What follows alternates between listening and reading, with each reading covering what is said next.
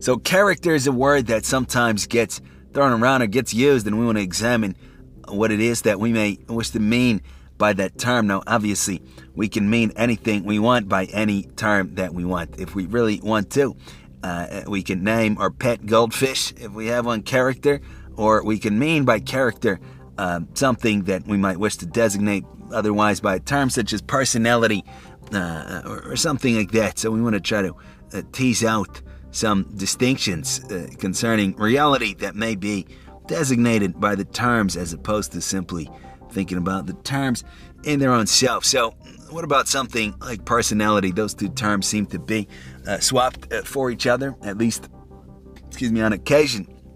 So by personality, we may mean the consistent presentation that another person has as it concerns at least oneself. That's my own point of view, and I can ask others how the person comes across to them. And we see consequently that I may think of somebody as very friendly, but somebody else may think of the same person as very mean. Maybe it's just a question of individual perception, because we see that our own desire, skill, the way that we perceive things. For example, if psychologists wanted to do an experiment and said, I'm going to show you a video right now of a person doing something. Now, this person here is a sociopath that I'm going to show you. They're a real hard criminal or bad guy or girl. And they show me a video of somebody, right? And this person might be doing something very nice, helping an elderly, age-challenged individual across the street, feeding the food-challenged, petting kittens. And yet, if I already have been told that's how I'm going to perceive the person as a sociopath, I'll interpret what they're doing as simply lies or deceit or trying to get something from somebody. And it obviously could be just an experiment. It could be the nicest person in the world, but the knowledge that I have, the beliefs that I have concerning that person influence how I perceive them. On the converse, if I firmly believe that somebody is a good person or is good at heart, even if I hear them yelling, even if I hear that they did something unacceptable, I'm liable to interpret it through the lens that I have of them.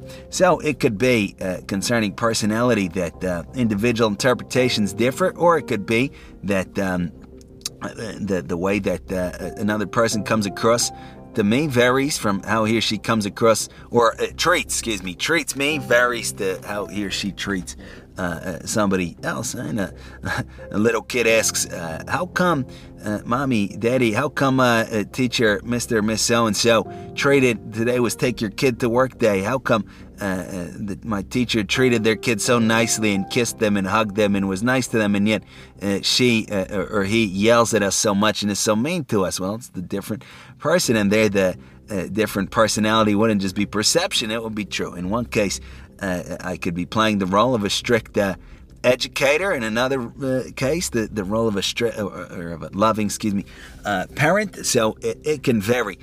We would say that personality, the way that another person comes across to me, is highly contingent on a variety of factors, and the profundity, meaning the depth and the reality of what to me appears as personality may be limited. And we see in super interesting cases that might not be so interesting for the person in his or her own self, or those close to him or her, but for psychological investigation, it is admittedly interesting. Something called, say, multiple personality disorder, where a person, the same body, in connection with that very same body, appear variety of personas. It could be 2, could be 3, in some cases possibly dozens, each apparently with their own individual memory, with their own individual personality, to use that term, and with their own ways of acting, with their own likes and dislikes and fears and this and that. Right? So we say, obviously, it can be faked, but this is an extremely well-documented, well-studied psychological phenomenon. It's not always faked. It's a real thing as far as we possibly have reason to think, even if obviously somebody could just pretend like that without it being genuine. But when it's genuine, it's pretty crazy, and consequently we see that how deep can this personality be if it could change just like that, the very same, what would we say, body, or the same person, but it seems to be different people, although that might be a point we want to get to, but the very same entity in connection with it. There's so many different personalities, nice, mean, this, that, and further we see again, I'm in a bad mood, my personality might stink. I'm hungry, don't talk to me before I eat. I'm in a good mood, my tummy is nice and full. I'm not in pain, I can have the sweetest personality. You get on the wrong side of me, you enrage me, you cross me, you do something against my interest, likewise my personality can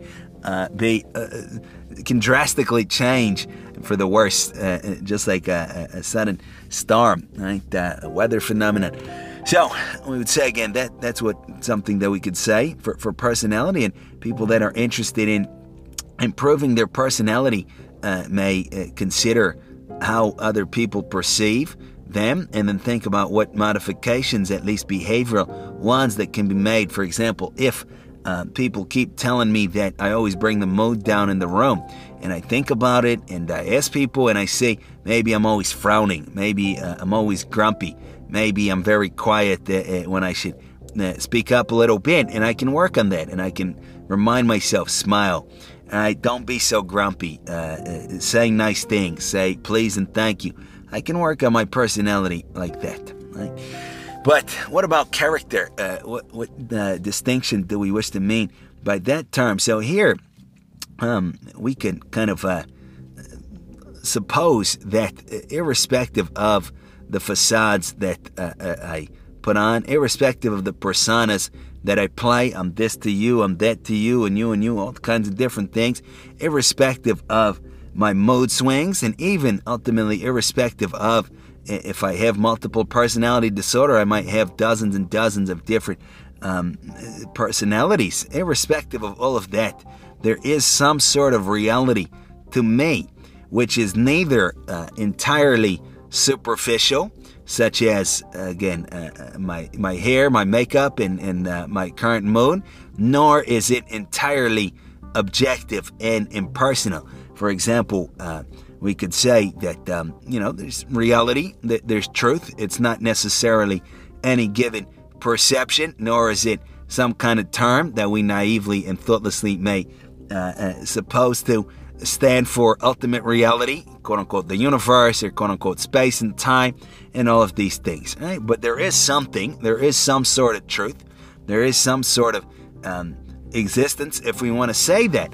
And we would say that, again, the idea would go that there's some sort of reality to me that is neither, or neither, however it's pronounced, totally superficial, simply, again, the states of my mood and my body and my facial expressions and this and that, nor is it totally impersonal, absolute reality. But it is reality, but it is individuated.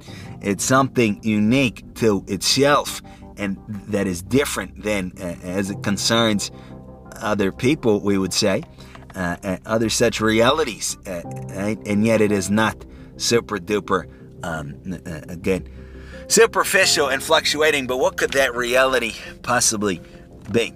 So one interesting thing that we can say is that we may kind of live in the moment, and we may never give it thought, and yet serious students of human nature, human psychology, can do a good job maybe of teasing out, of describing a sort of arc, a sort of individuated movement of oneself, and a sort of progression. And we say that there's a logical connection, even if it's doesn't appear to be perfectly linear, but there's a logical connection between what I am, maybe at birth, but we don't need to go even that early, because it's a little tough to really get a good picture then. But let's say what I am at 3, and what I am at 4, and what I am at 30, and what I am at 40, and what I am at 80, and what I am at 90. There's some sort of logical connection, and what I am now can be traced back, and its antecedents can be found in earlier stages of the one that I would say is me. So, for example, the way that I'm socialized by the time that I'm 3 or 4 or 5, right around that age, the attachment styles that I develop, the extent to which I am held and talked to, and the affection that I'm shown by parents, guardians, whoever it may be, has a profound and possibly permanent impact on me. Even then, when I'm 100, I'm 120. What I then am, how I experience myself, stands in some logical relation with myself at that age and the experiences that I had. I say further that if I kind of put forth some effort as it concerns my development, and I try to do something intentionally and not just have the ball rolling unconsciously and thoughtlessly, and I try to say work on some sort of trait of mine, although that's what we want to get to character, not to put the cart before the horse, but I try to do something.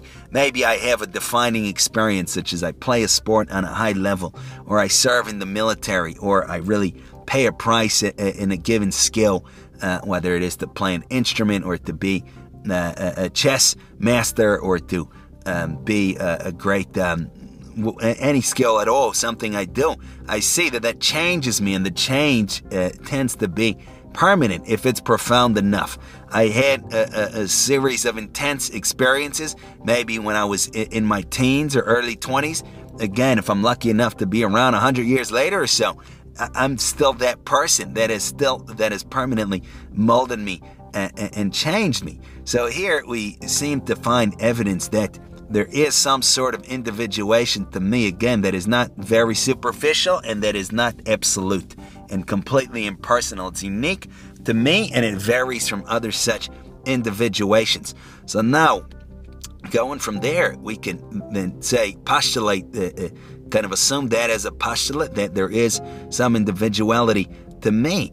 And then, what we said before, we can try to play around with it a little bit, and we can see that if I do put in genuine work onto this self of mine, and for example, I try to understand something differently. For example, I have a certain reaction, I have a certain reflexive way of being in the world, of relating to others, this and that, and I really intentionally, consciously work on it. I can change myself, and I can experience reality in a profoundly different way. Ad infinitum, meaning without limit. So, for example, let's say that a feature of mine is that I quit everything that I start. I've never had the motivation to finish something. Now I take that up. I kind of get past my vanity that I'm perfection incarnate. I take up this aspect of myself, and I say, I'm going to start this thing, and I'm not going to quit. And no matter how hard it gets, and I battle, and I try, and I fall, and I get up, and this and that. And if I succeed, and I gain strength there, and then I apply it again and again, I change myself. It's really an amazing thing, and I remain changed insofar as I do. And I do if it was adequate and substantial and profound enough of a change. I see that maybe I'm alienated from others. I feel disconnected. I'm too selfish. I'm immersed in my own desires, and I simply don't find it in me to care even about the people closest to me. Again, I make it conscious. I work on it. I think about it. I ask people. I take notes. Whatever it takes. I try to serve people selflessly. I try to think about the reality of people other than myself. And then, if I succeed in making a change, I've really changed myself. Just like a kid really changes within a vast normative range, barring some extreme kind of congenital maybe disabilities and this and that, a kid really does change from youth to old age or to adulthood. So it's the same thing. I can, obviously that development is unconscious by and large, barring maybe with exceptional parents or guardians that could help out there. But usually it's completely and totally unconscious. It's a natural kind of a development of this individuality. Just like crystals grow and water flows, selves develop in connection with the body, in connection with the temperament, in connection with experiences, in connection with personal attributes, and who's to say how many other factors. We never want to simplify things too much and narrow it down and say, oh, it's just quote-unquote nature, just quote-unquote nurture. Whatever factors there are. And yet it's unconscious. It happens automatically, and all of a sudden, I'm this given self. And that self that I form into can be called my character. And the reason we would distinguish it from personality is that it is not as superficial as what I come across to you. It is not simply contingent on my or on another person's interpretation of me or on my given mood. The idea would be, or the theory or hypothesis would be, that there's a real actual self that forms by the way of myself. Just like I have a body, and it's a concrete thing. It's not theory. I really have, I might be lucky enough to have 2 arms and 2 legs. Not everybody does, but I really have at least some body parts. I have at least probably a heart. If not a heart replacement, I have a body.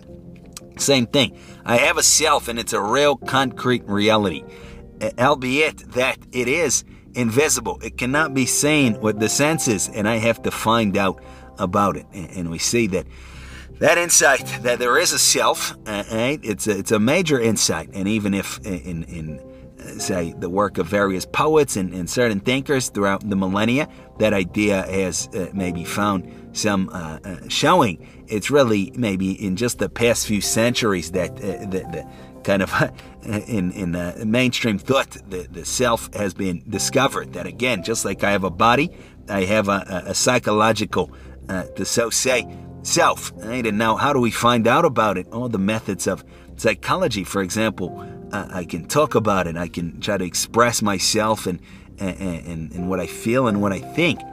My dreams can be analyzed according to certain psychological kind of techniques. I can take various tests. I can answer various questions. I can carefully observe how I react to situations, how things and people make me feel, all kinds of things. But it's incredibly difficult, and especially because we have a thick veil, usually of vanity and of self-images and a desire to be a certain way, and our personality, which can stand in the way of real self-knowledge, because I think that I am that which I come across to you as opposed to something else. But all of these obstacles, if I could get past them and can really engage in proper self-inquiry, I would find that it seems to follow, I would find that I have a real self, just like my body. And further, that just like I can get my body in shape, can lose weight, I can gain weight, I can become stronger, I can become more agile and more mobile. All these things, I can also work with myself, and I can really, truly change my very kind of inner structure, my inner being, the way that I experience myself. And this is imperative, we would say, because this self that I am, it's invisible, and yet all of reality is conceived in terms of it. So, for example, if I take my own first-hand point of view, let's say that something is bothering me, I'm fearful of something, I'm anxious about something. Is it so that I perceive just a given person as anxious out of all of the things in the world? Just like if I come across another person and the other person is anxious or worried, that's just one kind of item in my life. Right? You're a person that's worried. I can sympathize with you, but I'm sorry to hear that. But there's other things. Let me check my cell phone. Let me go watch TV. Goodbye, I have to go somewhere. This and that, right? And yet when I'm worried, or I'm distressed or depressed or something like this, I can't go anywhere. There's nobody else, right? I can't look away. I can try to distract myself, but I'm right here with myself. So a way to characterize that would be that all of reality, right? Not just one thing. Again, there's a tree, there's a cubicle, there's a car, there's a kitchen, and things in the kitchen, this and that. Not just one item.